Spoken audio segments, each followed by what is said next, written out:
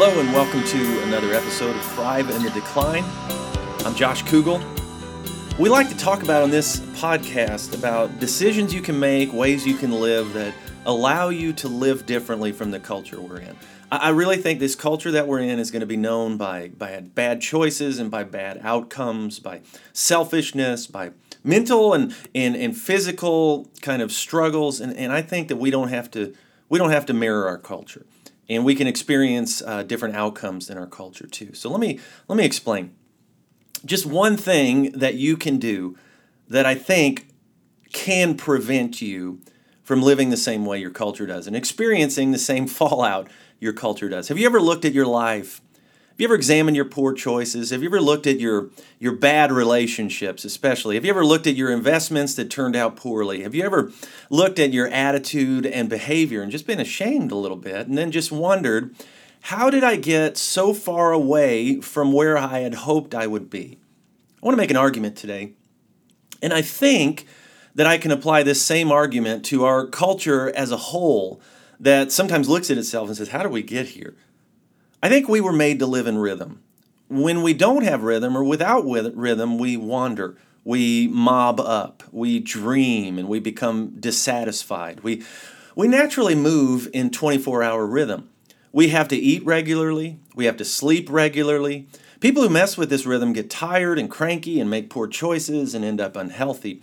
You know, our week is always 7 days. It's not just the calendar, it's natural, it's in us. We need rest and we need play and we expect work. We naturally live in a 7-day rhythm. Our entire planet moves in a 365-day rhythm. Spring, summer, fall, winter always happens, always the same way. There are seasons for bad weather. There are global weather patterns that happen at specific times of the year. Sometimes day lasts longer and sometimes shorter, and night does the same thing depending on which part of the 365 we're in. Not only were we made to live in rhythm, but we were also made to trust.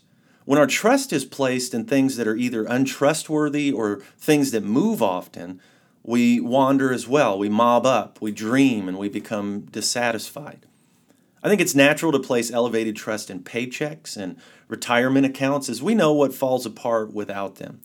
I think it's natural to place elevated trust in spouses for the same reason. We also place trust in specific news channels, and trust that an artist will release a good recording. We trust vehicle brands. We trust specific restaurant chains. We're either Walmart or Target for the same reasons, for trust. You should talk to somebody about DeWalt tools sometime and learn about trust. Here's my argument, and I believe that I can prove it with statistics, but also as it routinely forces us into rhythm and to examine where we place our trust. Here's the argument. Weekly church attendance keeps you grounded, will probably give you a better marriage and cause your kids to make better choices, and will cause you to ask the how did I get here questions at healthy places instead of when you realize that you're too far gone.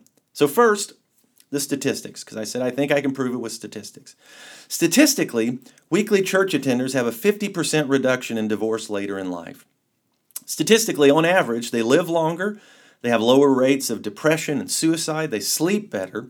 They have a better shot at reporting a healthy marriage and a better sex life. They have lower blood pressure.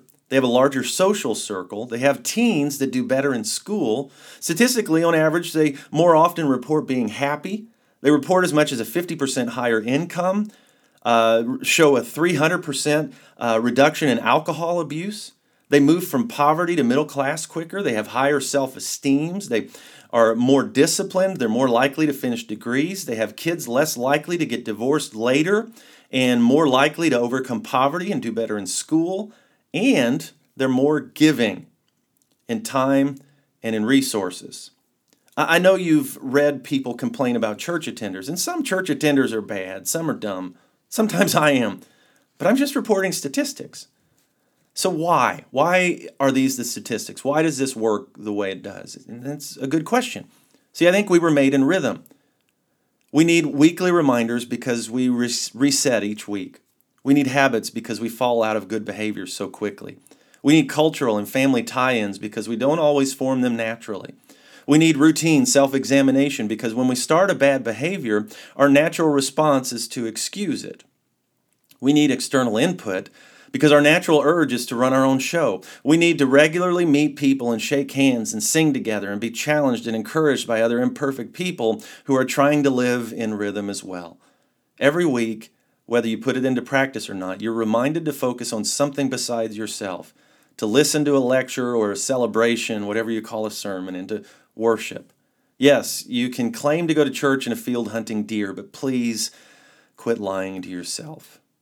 Not only for rhythm, we were also made to trust, but without regular reminders to examine who and what we place our trust in, we end up placing it in things that lead to questions, or the questions that I started this whole podcast with.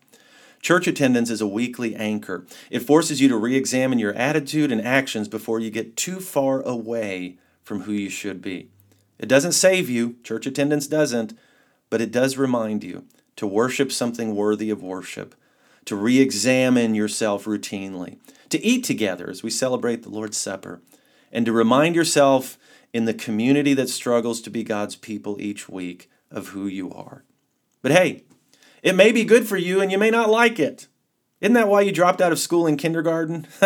But I guess if we're honest, our spiritual life is less important than our physical life. Stick with it. Church attendance. Eventually you learn not only to like it, and not only to be changed statistically by it, but you also learn to depend on it. Thanks for joining me today. We'll see you next time. Would